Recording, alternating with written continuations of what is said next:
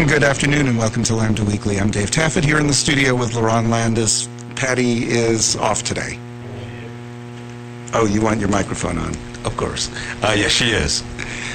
She'll be back with us next week. And our guest today is Lori Birch. Lori's an attorney who specializes in family law type things like wills, trusts, estate planning, and probate. And probate. Yeah. And you do it for families and... I do it for family. It actually has a lot more to do with families than actually family law, which is about divorces and ripping children away from their parents. Oh, I love ripping children. That's just for my family law friends out there. I'm just teasing. Her practice is more about keeping things together. Yes, and creating a legacy of love and remembrance. That's family. That's what I think It should be family law. I'm just telling you technically it's not. Estate planning. You're so close, David, and yet so far. Well, I'm just thinking of Gabrielle, LaRon's daughter, right? Who I just love seeing her ripped away from LaRon. Oh, God. Yeah. No. That would not be funny. See, and I wouldn't do that. No. That's what family law attorneys do. Exactly. She would keep us together. Exactly. Which is one reason why we have her here today, because... Lori, not Gabrielle. No, Lori. Because if Gabrielle was here, who knows? Yeah, who knows?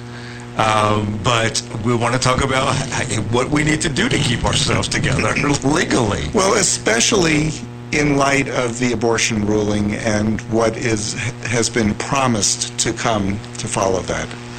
I wouldn't say promised, but maybe alluded to. Yeah. I still have a glimmer of hope. Well, I don't think you should. Well, let's be more specific. One justice. It was more than alluded to. He couldn't have been more clear. It was clear as day. One justice said that they need to revisit the 3 cases he mentioned, and one was Obergefell. And another one was Lawrence. Another one was Lawrence, and then the other one case. was the sodomy case. And then the third one had to do with contraception. I forgot the name of that case. Griswold, Yes, thank you.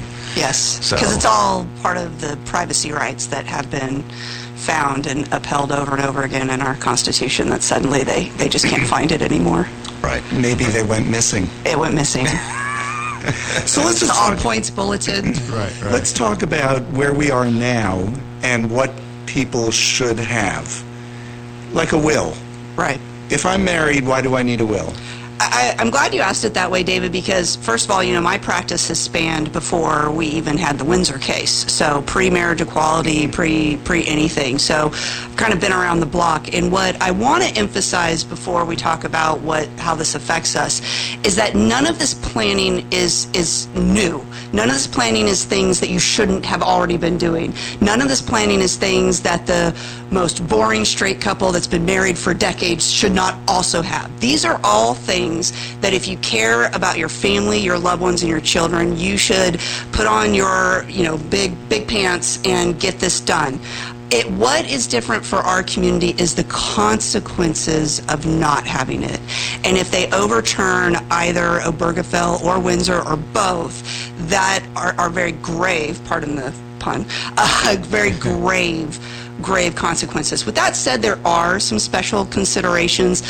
One thing when it comes to wills, yes, everybody should have a will. Everybody should have powers of attorney to make sure people can the people that you choose can make financial decisions for you, visit you in the hospital, make medical decisions.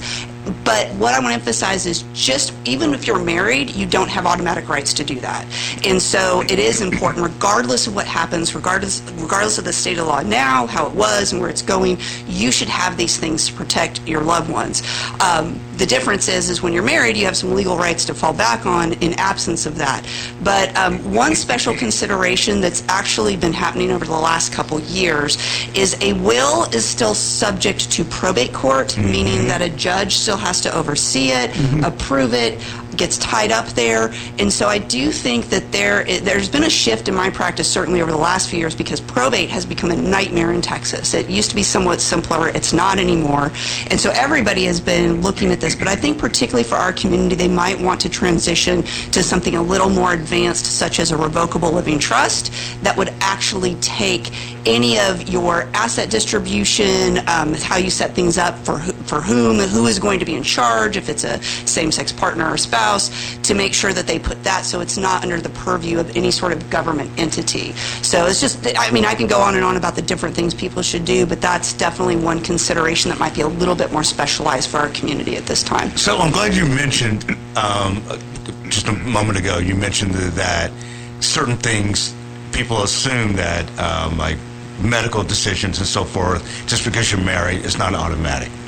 Right, yes. And so I was thinking about, and I think that's a big misnomer. I've been battling that my entire practice, that and online forums. It's a big misunderstanding or misnomer. And I think, like, there was the case, oh my God, what was the case, the woman in Terry Florida? Schiavo. Terry It's Schiavo. always Florida, right? It's always Florida. Always Florida. So for those Okay, who don't I know, have a good Terry Schiavo story, but go ahead. So You don't hear that every day. Terry Schiavo, what was that, 5, 6, 7 years ago, something No, like it that? was it's more- 2005. Was that long ago? It was AWOL. right around the time AWOL. my father died. Okay. So Yeah. this woman went into a coma. Early 20s, by the way, for those of you who think you can just put this off. Right. Early 20s. Early in- 20s. In a coma. And her family, her mother and father, wanted to keep her on life support. Her legally wed husband did not. Correct. Guess who they gave authority to? Her legally wed husband. So I think that Well, it was a huge court battle. It was a huge and actually court went battle. to It the, did, you and it know, went to the back and legislature forth. and went back and forth. but they And ultimately gave it to him. they ultimately had to take testimony for what they thought Terry's wishes would be. But this Okay. went on for years. Okay, so when my father died, the week he went into the hospital called me and said, would you like us to keep your father on life support? And this was Boca Raton Hospital in Florida. So I said, I thought in your state the governor has to give approval for taking somebody off life support. And they said, well, the governor will never know, and kind of laughed. I said, oh yeah, he will. So I called up Jeb Bush's office. And I said, hospital just called and wants to know if I want to take my father off life support. If it gets to that point, I understand I need approval from your office. And they hung up on me. So I called them back 5 times. And they kept hanging up on me. And I told the hospital, you do not take him off life support because your governor will not give approval, and I want this to cost your state as much as possible. So, I mean, what So that happened? was just me that being is such a obnoxious. David Taffet It- story. it I've never is. heard one. So what happened in Florida, and I just bring that up as, again, that's what people kind of assume, that if I'm married to somebody, I have the final say-so when it comes to Right. medical decisions. Had Terry Schiavo had a written will that spelled out Or for her, a medical power attorney or an advance would that have directive. avoided all of that? Yes. Gotcha. I mean, you know, it's America. You can fight over Of course, yeah, anything, all this stuff can still be But yes, challenged. and actually there was another issue when she actually did pass away where they also fought over cremation and burial. And that's something not all attorneys do, but a lot of the attorneys like myself who focus on the LGBTQ community, we go the extra mile in doing every sort of piece of planning that you can do. And one thing that we do in Texas, now I do it to both protect my clients, but also it has a really cool title, Appointment of Agent to Control Disposition of Remains.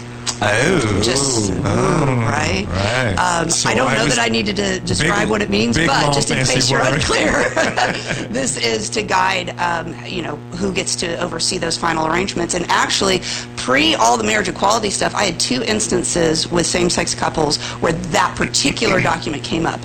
Fortunately, they were both results where these were clients of mine that already did it. One was a family trying to challenge it, but the partner was able to step in with that document. The other one, though, and I think this is something that we don't talk enough about because we assume like animus and issues, but I've always called this institutional uncertainty. And boy, now with what's on the table, it's going to get even worse, where people don't know whether they can honor certain things. So I had a gentleman whose partner had passed away, and the funeral director was saying, I want to honor your wishes. I know the relationship, but I don't know if I can. So luckily he was able to produce the appointment of agent to control disposition of remains To the funeral and be director. able to do all of that. And so I've seen that a lot. I mean, even our own community, I was talking to you guys earlier about how Kimberly and I got married in Memphis at Graceland, by the way. And people asked us, well, is that valid here in Texas? So it's like, how do we not know this now? But Yeah. there are a lot of people, a lot of doctors, banks, and they, funeral directors don't necessarily know what the state of the law is. And now we're in a really fun period of time where it might change again. Wow. So, well, not you need to give here to give a class, but can you kind of give a general, what's the difference between a will and a living trust? Yeah. No, I mean, I am some of always those other happy ones. to answer questions I know the answer to. So, a will is kind of a fundamental document that basically spells out, if I pass away, this is how I want my assets distributed, and this is who I want in charge of doing that. And then if you have young kids, which I think is important to get to, because that's another big issue right now, can establish guardianship for the kids and so forth. But a will still has to go through a probate court process, which a lot of people don't realize. Now, it makes probate easier and faster and more efficient compared to no will, but the most important thing that a will is doing is your wishes are going to be carried out.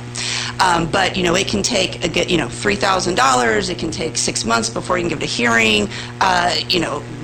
Accounts are frozen, things are locked down, and it's a public record, which I also think can be something interesting for our community with the state of where the law may be going. So there are lots of different things you can do with your assets to potentially, quote unquote, avoid probate, but the kind of standard bearer is what's called a revocable living trust. Now, don't think that you have to have like a top hat and monocle to have a document like this. It has nothing to do, listen to me, nothing to do with how much money you have or anything like that. It's exactly the same thing as a will for the most part, says all the same things, but basically if you create this trust and you can put your home into it, bank accounts into it, beneficiaries into it, you still run your life the same way you do now. You want to sell a house, buy a new house, close an account, open an account, do all of that. There's no separate tax ID or tax return or anything like that. The difference comes when you pass away. If everything's connected to this trust, there is no probate. So the people that you've named to step in a will, traditionally called an executor in a trust, appropriately called a trustee, but same sort of function, can immediately step in. They don't have to wait to go to court. It can reduce, if not completely eliminate, any of the probate fees, which can be in the thousands of dollars, even with a will. And it's private. It's not a public record. So it's a lot more insulated to potential contests or issues. And not to say you can't contest it, but it's a lot harder because it's very private. And the big thing is there's no government involvement or approval or anything like that. So it's a very efficient thing to do. The only reasons that people sometimes will steer clear of it is because they are a little bit more expensive to set up than a will, and there's more work to do. But if you like ROI, that's return on investment, it will save so much more money and so much more time at the time that your family and loved ones need it most.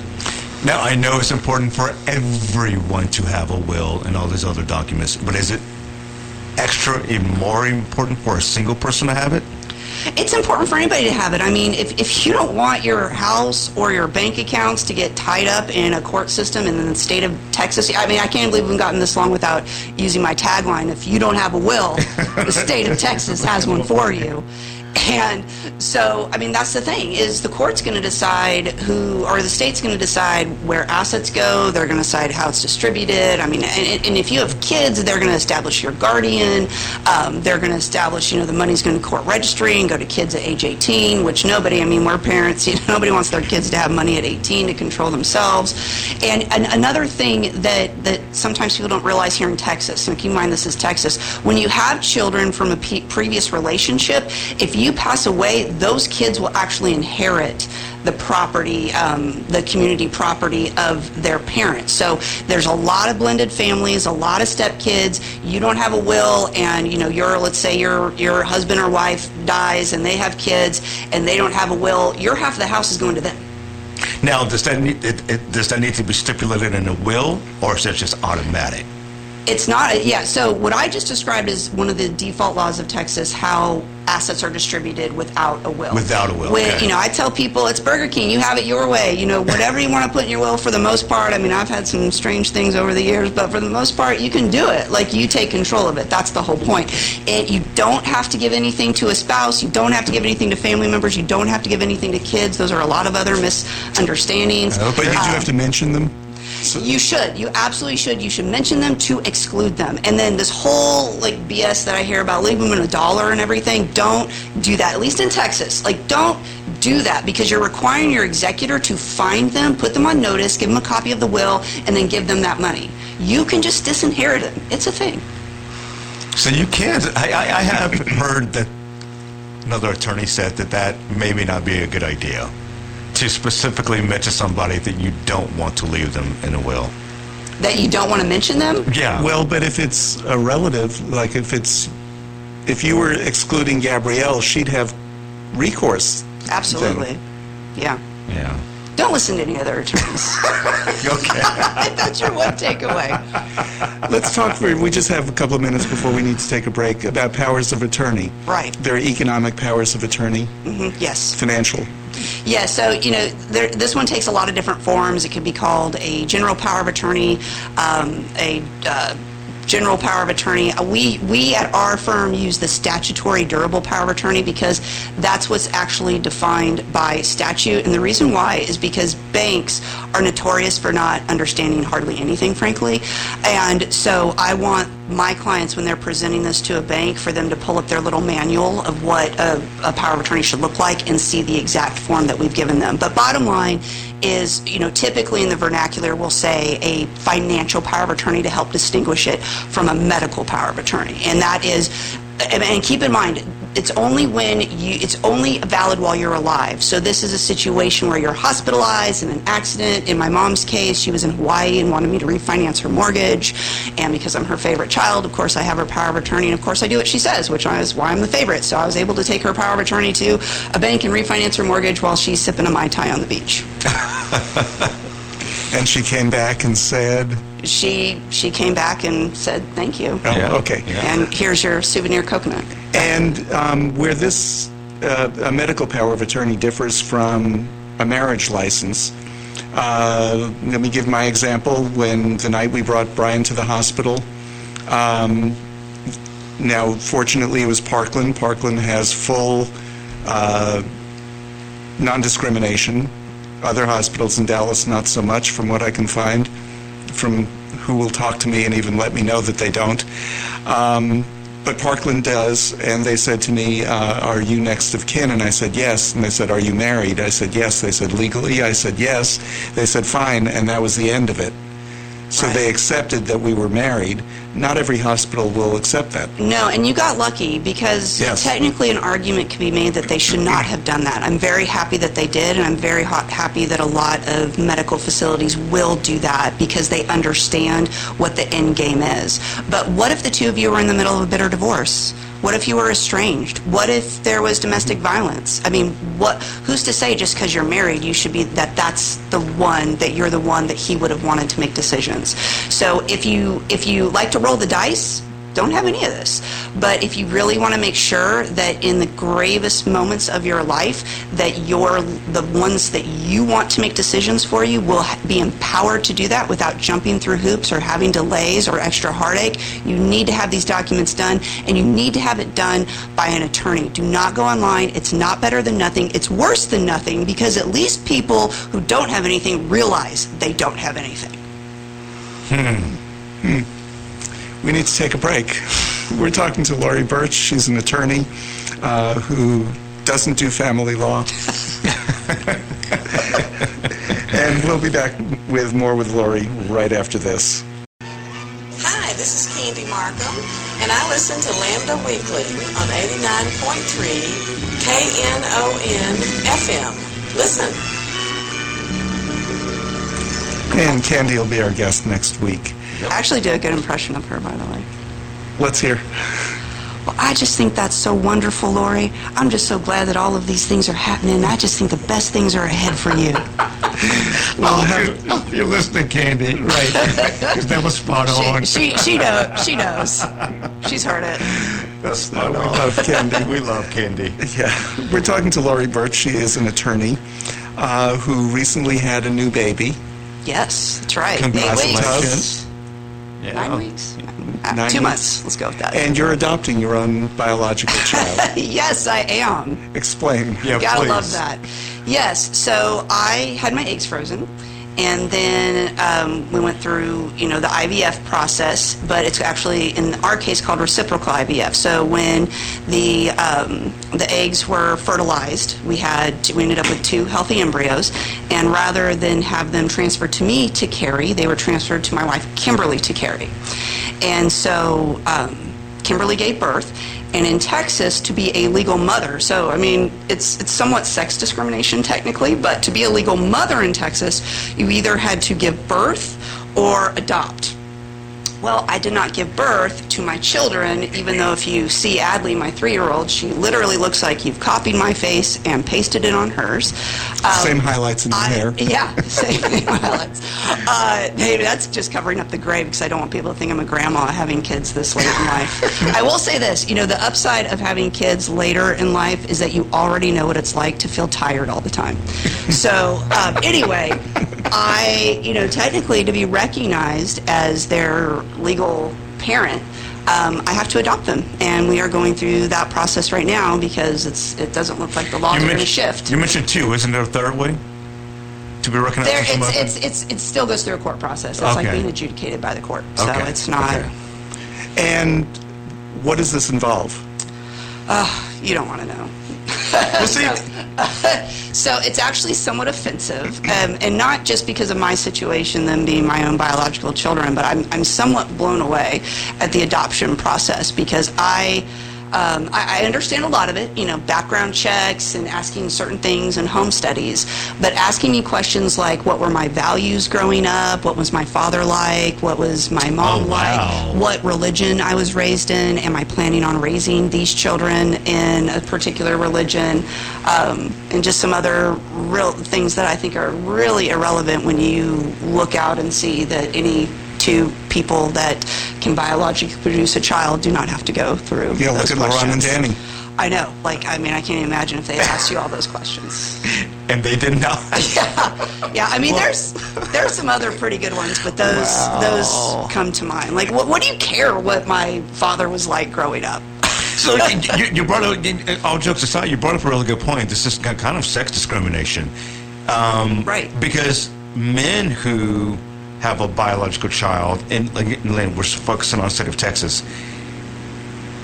they don't have to adopt their own children. So here's the trick, and this is what gets sticky for our community, so it's important to cover this. Because currently our marriage is recognized, Yes, right? currently. I get to be put on the birth certificate, but the birth certificate is not because I am given any legal rights. It's by virtue of being married to the person who gave birth. There is a presumption of parentage somewhat, but technically, and I want everybody to hear this because this is a battle that me and some of those family law attorneys we're talking about have dealt with since marriage equality. Being put on a birth certificate, hear me now, believe me later, being put on a birth certificate does not give you any legal parental rights at all. It's nice, and believe me, I love being on my children's birth certificate, but it doesn't really mean anything. If I were a man, then there is a presumption of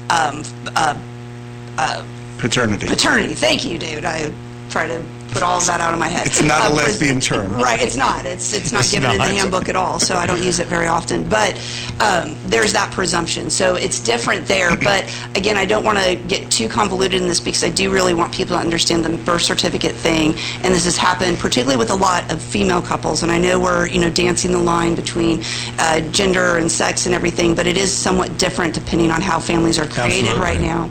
And one thing that's different than my situation that we have a lot more than the reciprocal IVF situation where it's kind of mind-blowing that a biological mom has to adopt her own kids.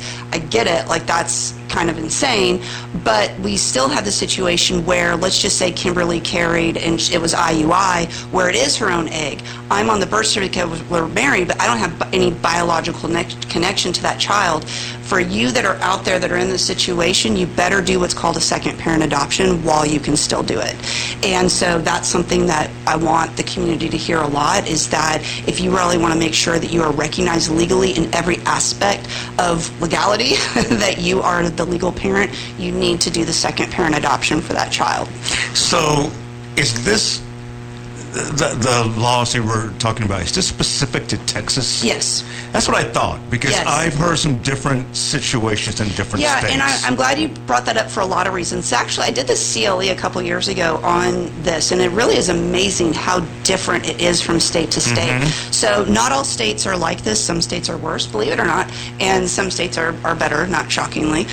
So no, you don't have to do this. However, the other thing I want to say is that adoption is the fullest thing you can do.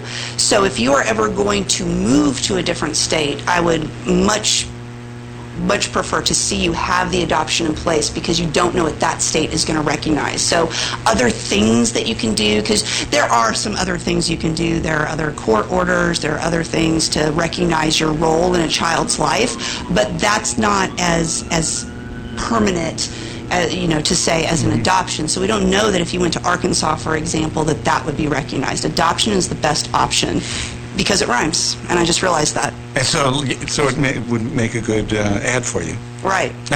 Except I don't do family law. and just to Lori's point, how different things are. My daughter was born in Maryland. I'm the biological father. I remember our attorney even joking, you can't adopt your own biological child.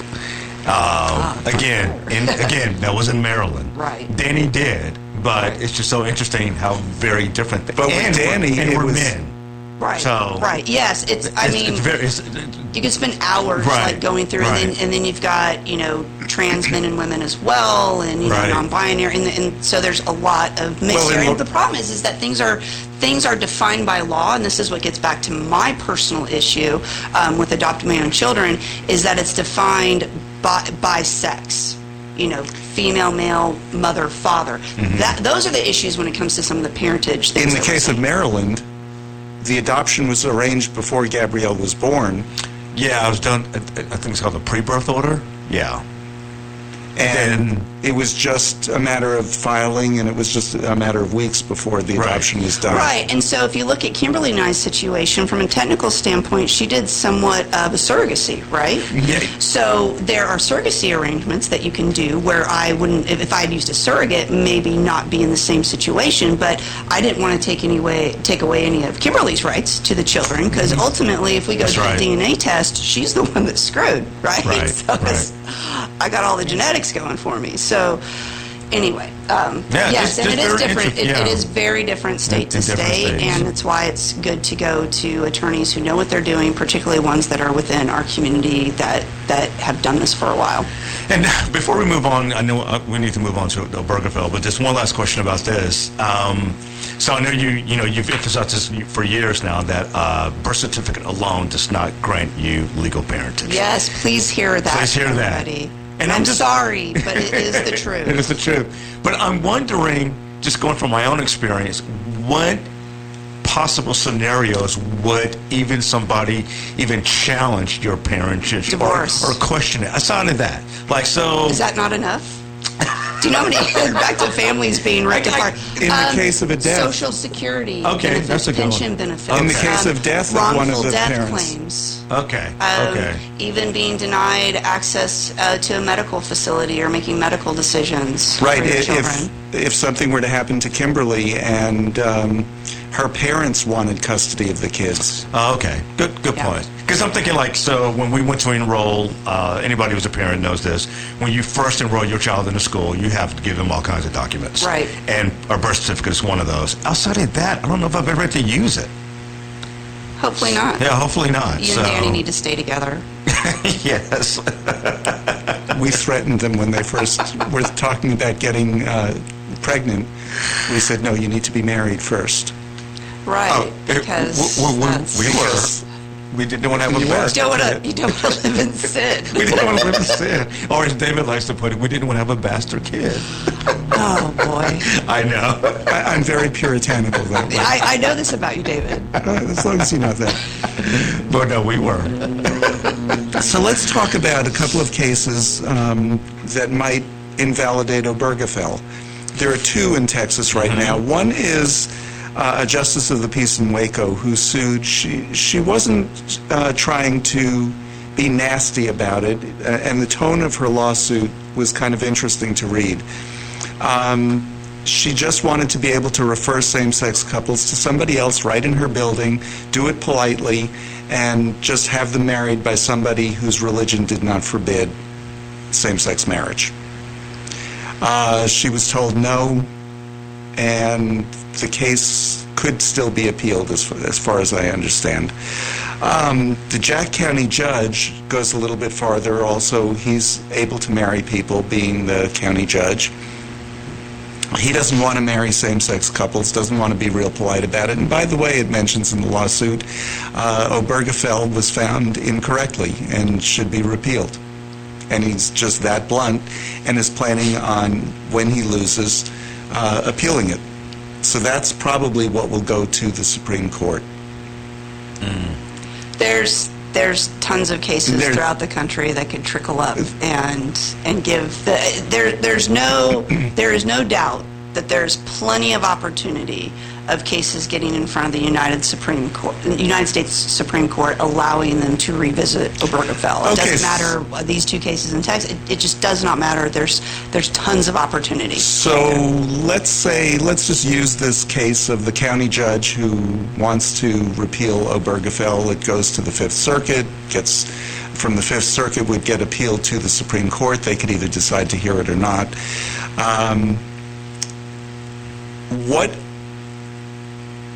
If the Supreme Court decided to repeal Obergefell, what could Texas legislate? Or do they have to even legislate anything? Well, here's the thing, and the only thing we know is that we don't have any idea what could happen, but anything's on the table. Right. Anything is on the table. And so, this is Texas, so we're not expecting nice. I believe it was 2005 when Texas voted in a constitutional amendment defining marriage between one man and one woman. Yep. And that has stayed on the book, and it has never been taken off, and even after Obergefell, when it's rendered basically invalid, interestingly enough, by not having it taken out of our Constitution, if Obergefell is overturned, it's already there. It's already the law of Texas and the Constitution of how they define marriage. So it follows the same thing, just like the abortion issue. Right. It's kind of like a trigger law, right? Right. So we don't know what this could mean. It could mean that they're just not going to grant marriage license going forward, but those who are already married will stay married and that will be recognized, or it could be that they're just not going to recognize any marriages henceforth, which I don't even know how they could do from a legal standpoint, because this is a community property state. The minute you get married, a lot of automatic things start happening with your assets and your property that I don't even know how they're going to dismantle it, but it'll probably make a lot of lawyers rich. Just not me, the family law attorneys. So, and I know you don't know, it's so many hypotheticals, but just kind of legally, could you talk about what it would look like if marriage, if Obergefell is reversed? We're talking about not just property rights, inheritance rights, custody issues. What would it look like for someone who's already legally married? Right. It kind of puts us back where we were, which, as I said in the beginning, I've been doing this long enough to know where we were. And the good news, if there's any good news with this, is that you still have so much that you can create through these legal documents, through estate planning, through wills, trusts, powers of attorney, through guardianship paperwork, through doing adoptions, through doing, you can still do all of those things. That's not going to go anywhere. So that's really the best I can tell you. It's really uncertain. It's going to put us in a situation too where if some states do choose to, because this is the thing, if they overturn Obergefell, is it going to be a state-by-state thing? Because Windsor made the federal government recognize marriage equality. So we had that weird period between Windsor and Obergefell where if you're a Texan and you're married, you got married in a different state, you could file federal income taxes. Correct. You could, as married, you qualify for each other's Social Security. Like any federal rights were there for you, but not any of the state rights. So are we going to be in that situation again, or are they going to try and go as far back as pre-Windsor where the federal government doesn't recognize it anymore? We just don't know. And could they actually be nasty about it and void all Texas marriages? Well, so again, I don't want to get caught up on semantics here because it's just about recognition. I mean, if they're not going to recognize the marriage, then it's like the marriage. So they never can't happened. physically, obviously, take away a marriage license that you already have. Right. It just like before. I mean, there was a long time before where people are getting married in other states and other countries and coming back here and living in Texas. And I guess when I say void, if somebody were to be married in Texas, move to another state that recognizes marriage, and for some reason has to check with Dallas County, do you have a copy of my marriage license? And they see it's between two people of the same sex, they would have to say, no, that's a null and void document. Yeah, that brings up an interesting issue. I have not heard that until today. I don't know if they can or if they would. They would try. Yeah. I don't know if they can do that. But to just void a marriage license or like annul, like I hereby annul all marriages between. I mean, I don't think that's a legal thing, but I'm not entirely sure. Here's another issue, and with all the documents that Lori so eloquently talks about, even with all of that, it just in full honesty, it can't replicate what a marriage license does. There are certain things that comes with a marriage license that just can't be replicated. Well, there are things being married that there's no legal contractual documents that two people can sign to create. However, I don't want to, and I know you're not doing this, but I just want to make sure I can't put too fine a point on it and how essential it is for single people, married people, LGBTQ people, straight people, what have you, to have these documents in place, because nothing can replace having a will or a trust. And I think what Laron is talking about are rights like you can't testify. You can't be made to testify against a spouse in court. Interesting that is the first one you come up with, but yes, you would lose your spousal immunity where you cannot testify. Well, because I'm thinking what a criminal Laron is. Well, man, that's the first thing. What are you telling Danny is the question. Right. So, Danny, for those who don't know what we're talking about, if I were to do something and I got tried for it, they can't make Danny testify against me. Correct. Yes. That's one of the benefits of being married. Qualifying for each other's Social Security, health benefits, other benefits through your employer, immigration status, as well as military benefits if one of you's in the military. So those are a lot of the common. And then what we mentioned earlier about parentage is wrongful death claims, and those are all. There's no way to contractually create any of those things. Right. Why don't we take our break? You're listening to Lambda Weekly on 89.3 KNON FM. I'm Dave Taffet here in the studio with Laron Landis. Our guest is Lori Birch. She is an attorney, and we're speculating on what would happen if Obergefell got overturned, the marriage equality law. We'll be back with more right after this. This is Liz from UT Arlington, and I listen to Lambda Weekly podcast at lambdaweekly.com. And this is Lambda Weekly. I'm Dave Taffet here in the studio with Laron Landis. Laron, you... So, in the midst of all this, I guess scaring from about Obergefell possibly being overturned next, who knows how soon. It would take a couple of years. It would take a couple of years, but it's very much a possibility.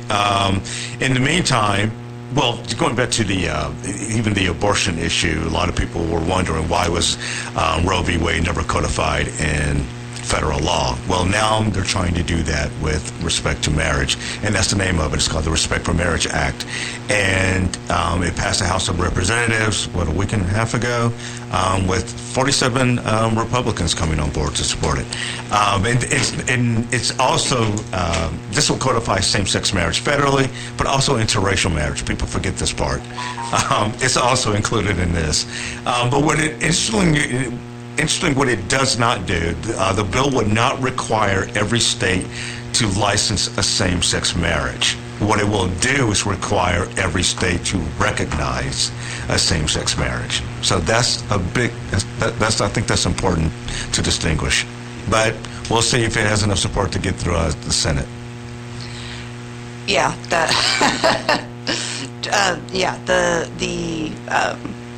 60 plus threshold right now that they have in the Senate makes it a little difficult to think that anything. I mean, we know we have a president that would sign it, but getting through the Senate and with the filibuster rule, you just don't know. Doesn't look good.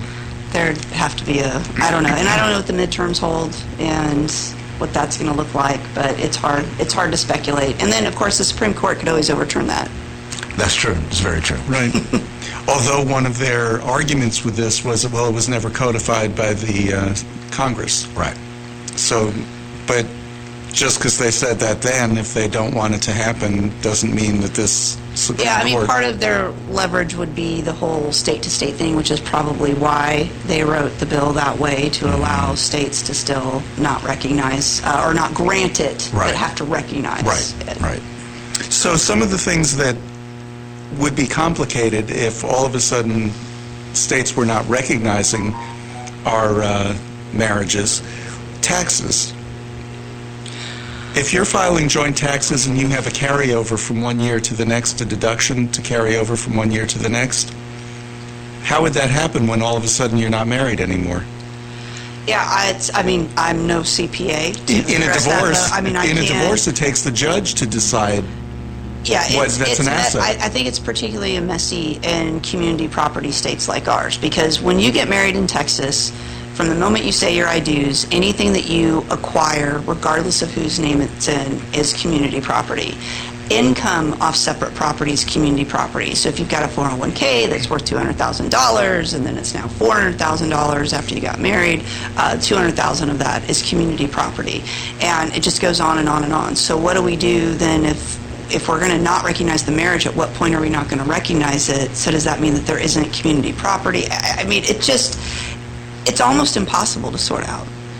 Yeah. Sounds like. I don't know how they would do it. So is that one of the pleasures we'd get, watching them sort out the mess? Well, I mean, it's one of the few pieces of hope that I cling on to that could possibly steer them from not doing something so drastic, is it would have such a huge ripple effect in our legal system and our court system to do something like that. And it's one reason why I was pretty sure they were going to actually rule in the favor of marriage equality, not because I thought that it was just a done deal and it's the way it should be, is because it was so messy legally once the Windsor decision. Well, two things: when other states started granting Right. marriages, and then when Windsor struck down DOMA, it was getting so messy that people would get married and they couldn't get divorced. So you'd have Texans run off to California, or I always love to use the example of Iowa, because they had marriage equality way before all other states. It was the second state. Yeah, and come back to Texas, and then if they wanted to get divorced, you could get married in other places, but you had to be a resident to get divorced there. Right. So if you split up here in Texas, and all of a sudden now a marriage is recognized, and you have already blown through 3 other relationships since then, you've been creating community property, causing a lot of issues this whole time. And so it was very, very, very messy. And so I don't know how realistically they look at those things. I mean, I don't really, frankly, with the way things have gone down, I don't know how they look at things at all. But that is something that would make me somewhat hopeful that they might tread a little lightly on this, but we don't know. Yeah, but it was not only messy because of the divorce issue, it was messy just for even pure travel's sake. You're driving from one state, you're married, you enter another state, you're not married, and if something were to happen to you, would it be recognized? You just could be on a family vacation, and yeah, it was just messy. Yeah. It got even messier in Oklahoma, where you could be married on a reservation, and then you got to the rest of the state and it wasn't recognized anymore. I do want everybody, though, to still know that you can still, no matter what, marry your first cousin in Texas. So there you go. Well, that's a good, healthy Get out of here. That tells Are you serious? I wish I were not. I did not know that. I thought it had to be like a third. There ought to be a law. So how would a loss of Obergefell, I'm losing my voice again. I thought you were getting choked up. How would a loss of Obergefell affect Social Security? Well, so Social Security is federal, so it depends on whether the federal government is going to recognize these marriages. So again, that's what Windsor did, and that's why it's going to be interesting to know how far they go, because if the federal DOMA, is, for those who may not remember this, the Defense of Marriage Act, that was struck down, I would think that would probably still be the case. But again, I do not want to speculate on what's going to happen. I like to talk about what you can do, how you can be proactive, and it's all the same stuff you should have been doing all along. But that would be something where if the federal government is still recognizing your marriage, then you could still qualify for Social Security. Okay, so we've been talking about adoption. Would you, in your adoption, have to do anything any differently if you weren't married? That's a very good question for a family law attorney. I know it's somewhat different for the second parent adoption scenario where I would not be the biological parent. I'm not sure how much Kimberly would have to play into that or have to consent to that, because I do know some couples that have split up that because the birth mom was still agreeable, the other one was able to go through a second parent adoption. So it might add a wrinkle to it. I'm not so sure. Yeah, of course, I'm not an attorney at all, but from But my you play one on understanding, TV. I play one on TV, and that's what pays my check. But anyway, I have my understanding. For a couple or for two people to adopt, you do have to be married. Well, so that's a different thing, and you're absolutely correct. So it depends on, certain adoption agencies and what have you. But yes, there are many adoption agencies where in order to adopt, you have to be married to adopt. So it would affect that situation. But in in my specific situation where there is some biological connection somewhere, then that's where it's a little bit more nebulous. Okay, so things like debts, a mortgage, credit card debt, property ownership. In a divorce, it's split by the court or by the couple that brings it to the court. If all of a sudden we're not recognizing our marriages, what happens to a mortgage? Well, it depends on who it's in the name of. If it's in both the names? If it's in both names, then it's both of their debts, so they're going to have to slug it out. But there is and this is a really good reason to have your documents in order.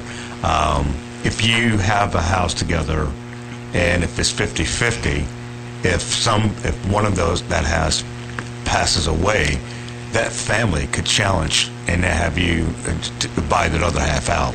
Yeah, they actually could. And this, so, you asked about divorce, you're mentioning death, two different situations, because actually, even as it stands now, someone's personal debts are still their estate is responsible for that. A married spouse is not, unless they've co-signed for it to some degree. Now, you bring up mortgage, that's a little bit more convoluted, because if that's a home they own together, then that's obviously not a debt they can necessarily walk away from. But in Texas, when two people own a house together, I don't care if you're married or not, it does not automatically go to your spouse or the joint owner. Other states have this, okay, but we do not. It's called joint tenancy with rights of survivorship. Texas does not have this. So it is not an automatic thing for a home or anything like that. There has to be something put in place.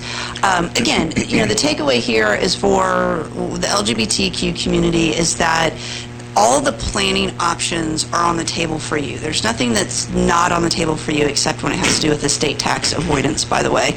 That is not on the table for you. It's the consequences of not having it.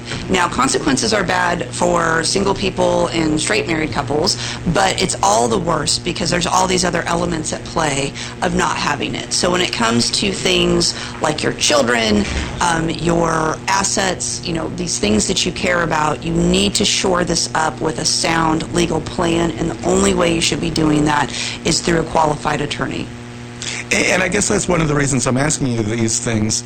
Should the LGBT community be preparing for an end, a possible end to Obergefell? Yes. And one of the ways would be a will.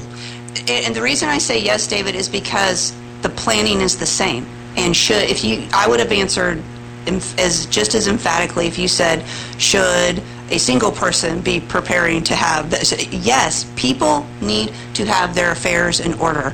If you don't believe me, take a day or a week to spend at our office and listen to all the calls we get from people who have loved ones who've passed away and the total mess that was left behind because they didn't do anything, or they did something on the internet, or they did this but they didn't do that. It is a mess, and it's terrible, and it's not the kind of legacy or story that you want told about yourself.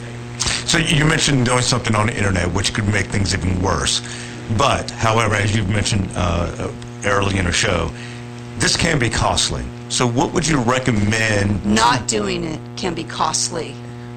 Doing this is just a part of being an adult and a responsible human being.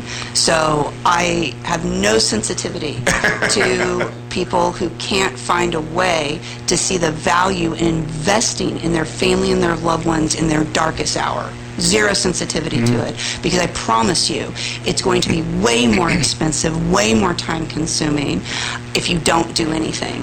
At the same time, I understand that it's money. It's real money, and if you're going to do it right, it's not going to be pocket change. But, I look at it this way. You pay your homeowner's insurance every year. What is that, $2,000, $3,000 at least? You pay car insurance. What does that add up to? You pay that every single year. You never know if you are going to have a claim on your home or a car accident or an issue there, but you pay it every single year. Well, you could say because it's required, but then my question is, well, if it wasn't required, would you still do it? And if your answer is yes, then you need to understand for the same cost, one time, for something you know is going to happen to you. This is why I have no sensitivity to it. You can find a way, it's just not seeing the value in it. What we try to do at our firm is to help you understand the value in it. Yes, it can be $1,000, $2,000, $3,000, $4,000. It could, but to have a plan that is going to protect you, your children, and make things as easy as possible when you're no longer here, because that will happen. When you're no longer here, it is well worth that tenfold. Okay, so if somebody is young, writes up a will, it's a very simple will because they don't have that many assets. And then along the way, they get married or not. They might have children, but they've acquired some other assets that were not even thought of in the original will. Can you amend the will, or do you need a whole new will? Well, I mean, it's kind of a issue without distinction because, with word processing these days, it's just as easy, if not easier, for us just to create a new will than to go and try and tinker and do amendments, or in this case, a codicil. So, yeah, you update these things all the time. It's not an issue to do that. The other thing, though, is that wills and trusts are written typically more generically, which makes them more durable. So if I write a will that says I want everything I have to go to Kimberly, well, it doesn't matter if I get a new car or buy a new house or anything like that. It'll be included in it. The only reason to update it is, let's say I decide to invest in a rental property with my sister. Well, maybe I want that to go to my sister. Well, I should update the document to reflect that. So they can be very comprehensive to account for future scenarios. We try to build in a lot of contingencies, but at the same time, life, changes, and then you just update these plans. And like you said, it's costly, but it is one time. Well, and it's not necessarily one time, but it's not like, and it's not like you're going to pay a but fee every year. Right, it's not a fee every year. And we actually just launched this new program this year called the CYA, Cover Your Assets Plan. Awesome. Get it, right? Awesome. So this is something that I'm very passionate about. I'm looking to really grow this with the firm because having the legal documents in place, yes, that's very important, but have you made sure that your beneficiaries are coordinated with your plan on life insurance and retirement? Do you know how your accounts are set up? Do you even understand what it is to have a POD, a pay on death? Have you made sure that there's a list of emergency contact people that can get into your home and communicate with those? What if you have pets in the house? Are they going to be able to get to them? Usernames, passwords, utility companies that they're going to have to call. Where do you keep important paperwork? Who needs to be contacted? So the CYA plan for Birch Lots, exclusive to our firm, is something that we're developing as an add-on plan for those who want some extra hand-holding to make sure all those things, because the singular question that we ask people when it comes to this is, if you died today, would your family or loved ones know where to start and know what to do? You may have a will, you may have a trust. Do they even know where it is? Right. Do they even know where your bank accounts are? Do they even know where to start? And that's what we really want to create, because our goal, every single client has told us that they want things to be as easy and as straightforward as possible and not to leave a mess. And I'm just encouraging everyone, particularly our community who I designed my practice for, to not leave a mess, leave a legacy. How often should somebody review those documents? So with the CYA plan, that's something that's built into it. We're going to review those every year with you. But I would say for those, just in general, every 3 to 5 years, unless there's been some triggering life event. And that's what Like having kids. Like having kids or moving or, somebody getting, look, it follows this. Married, divorce, births, deaths, change in assets, buying a new home, moving. Those all be, and it may not be that you have to change anything, but it's good to revisit it. And that's what I'm talking about. Just because in 5 years, you acquire a whole lot of little stuff even that you didn't realize all of a sudden you had. You might have changed banks. You might have changed your investments. Absolutely. That kind of thing. Right. Lori, we are out of time. Thanks I so wanna much, thank you for Lori. being here. My pleasure, guys. Let's do it again. Absolutely. We're going out with some music from Lisa Messiah, and thank you for listening to this edition of Lori and Order.